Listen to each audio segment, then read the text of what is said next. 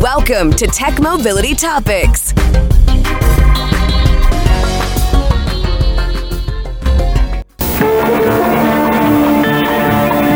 When cargo needs delivering, Dodge trucks will haul below. Across the western prairies, along the mountain road. From heavy-duty big ones to pickups and the vans, the good guys keep on rolling throughout this sprawling land. They're rolling along, from Dodge for truck per buck. Dodge A108, the all-around van with 252 cubic feet of load space, padded dash, bucket seat, and options like automatic transmission and 318 cubic inch V8 engine. The biggest V8 in the compact field. They're rolling along, from Dodge for truck per buck. See the full line of Dodge vans, campers, and compact trucks at the Dodge dealer near you. Most people didn't realize that Dodge back in the late 1960s fielded a full line of trucks, from light duty to even heavy duty trucks, motorhome chassis, school bus chassis, and Class 8 trucks. It wasn't until Chrysler got in trouble in the mid-1970s when Dodge sold off and discontinued their heavy truck division. But yeah, Dodge had a full line back then, and that commercial was from 1967, or 56 years ago. And those cab-over vans, what they call the A100 van, very iconic, fairly dangerous, but very iconic trucks. And they all did it. Ford Econoline had the same basic construction, which basically had no impact safety if you hit something. You were like right there, and it wasn't okay. It was great for packaging. For safety, not so much. I've often said here on this program that when it comes to EV charging, those who live in apartments, urban areas, or otherwise do not have access to the kind of parking facility that would support regular level 2 charging would be at a major disadvantage. And I think would be a major part of the market where EVs could do the most good, which were urban areas and multi-unit dwellings, where you have a chance for a lot of noise, pollution, etc. Bringing EVs into that world would be awesome in terms of getting a handle on climate change, if not improving quality of life. However, as a result, people who live in apartments or urban areas that don't have off-street parking or access to a charging facility would be reluctant to make the investment, even if they wanted to own one. And for the past 4 years, as I researched this story, I found out that there's been progress on that front, which I hope will only grow with the planned build-out of the EV charging network. Let me start with a fact. Los Angeles started installing utility pole, light pole EV chargers 7 years ago. They are the only city in the United States currently that has a major installation of these, and that's over 400. The mayor currently is looking at rolling out and ramping that up dramatically to over 100,000.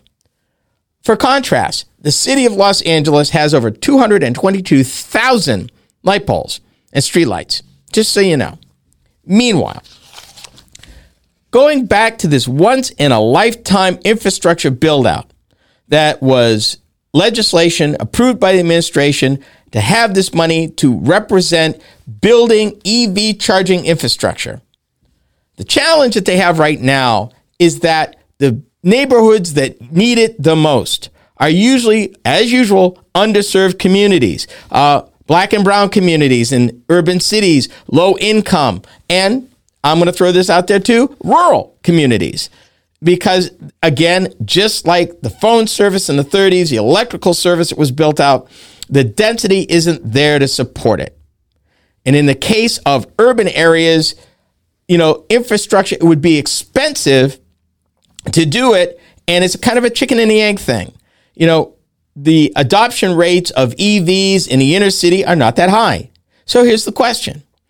If there was charging facilities built, would that up the conversion rate or purchase rate of EVs in those neighborhoods? Is somebody willing to take that leap of faith with this federal money and make that happen? Because again, these areas are the least likely to have access to public charging. And something else I learned, less than 10%, and this is current, of U.S. residents have access to charging within a quarter of a mile from home. And I consider myself fortunate because in my case, I do live in a multi-unit dwelling. And I have a public EV facility, but it's 3 miles from my residence. 3 miles. And I considered that close because a lot of people don't have them all. And we reported here last week, we talked about in Iowa, all 99 counties, and there's only 3 million people in all this land, honestly. And every single county has EVs, which makes me wonder, particularly in some of the really sparse counties, obviously these people have to be homeowners, and homeowners with means to set up their own home charging systems. But what about the rest of us who may want to own an EV, particularly where EVs coming into the marketplace now are going to be more affordable than ever for the first time? What do? Well, there is a group out there looking at what they call pole-mounted chargers. They even got an expression for PMCs. And they believe that this is the cure financially of ramping up the availability of chargers where they're most needed and where they'll do the most good, inner city, underserved neighborhoods, places where public chargers are not available or it's not economically feasible to do it. The beautiful part about a pole-mounted charger is you don't have to dig up the sidewalk. You don't have to dig up the street. And with the cities moving to LED lighting, there's an expanded availability in the power grid offset by the savings that they're no longer needing for the old light bulbs to support pole-mounted chargers. So this could be a really cool thing. And they looked at some 30 stakeholders across 13 cities in the United States just to get some insight about how this is going to work. So let me break this out for you. Just a couple of things. This is the advantage of PMCs. Lower costs, more chargers. They found out that when compared to ground-mounted chargers, PMCs yield an installation cost savings of up to 55% and overall cost reductions of 30% by using existing electrical connections and avoiding costs associated with constructions, materials, and labor, meaning you can get more bang for your buck. Number 2, more equitable charger distribution. I mentioned earlier, less than 10% of residents have access to charging within a quarter mile of their home. And additionally, Black and Latinx communities have disproportionately less access to this infrastructure. And with intentional planning, PMCs can help provide public charging and access in areas that need it the most.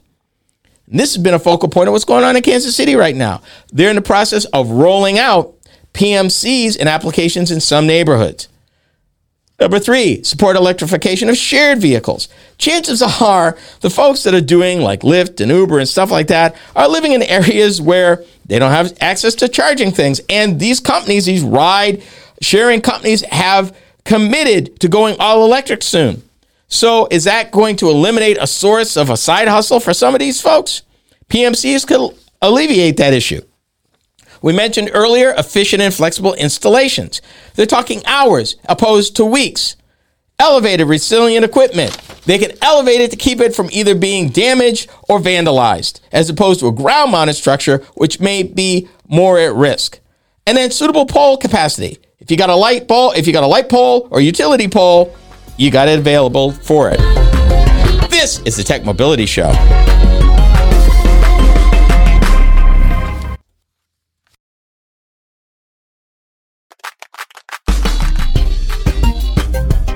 Believe it or not, the Tech Mobility Show has a website.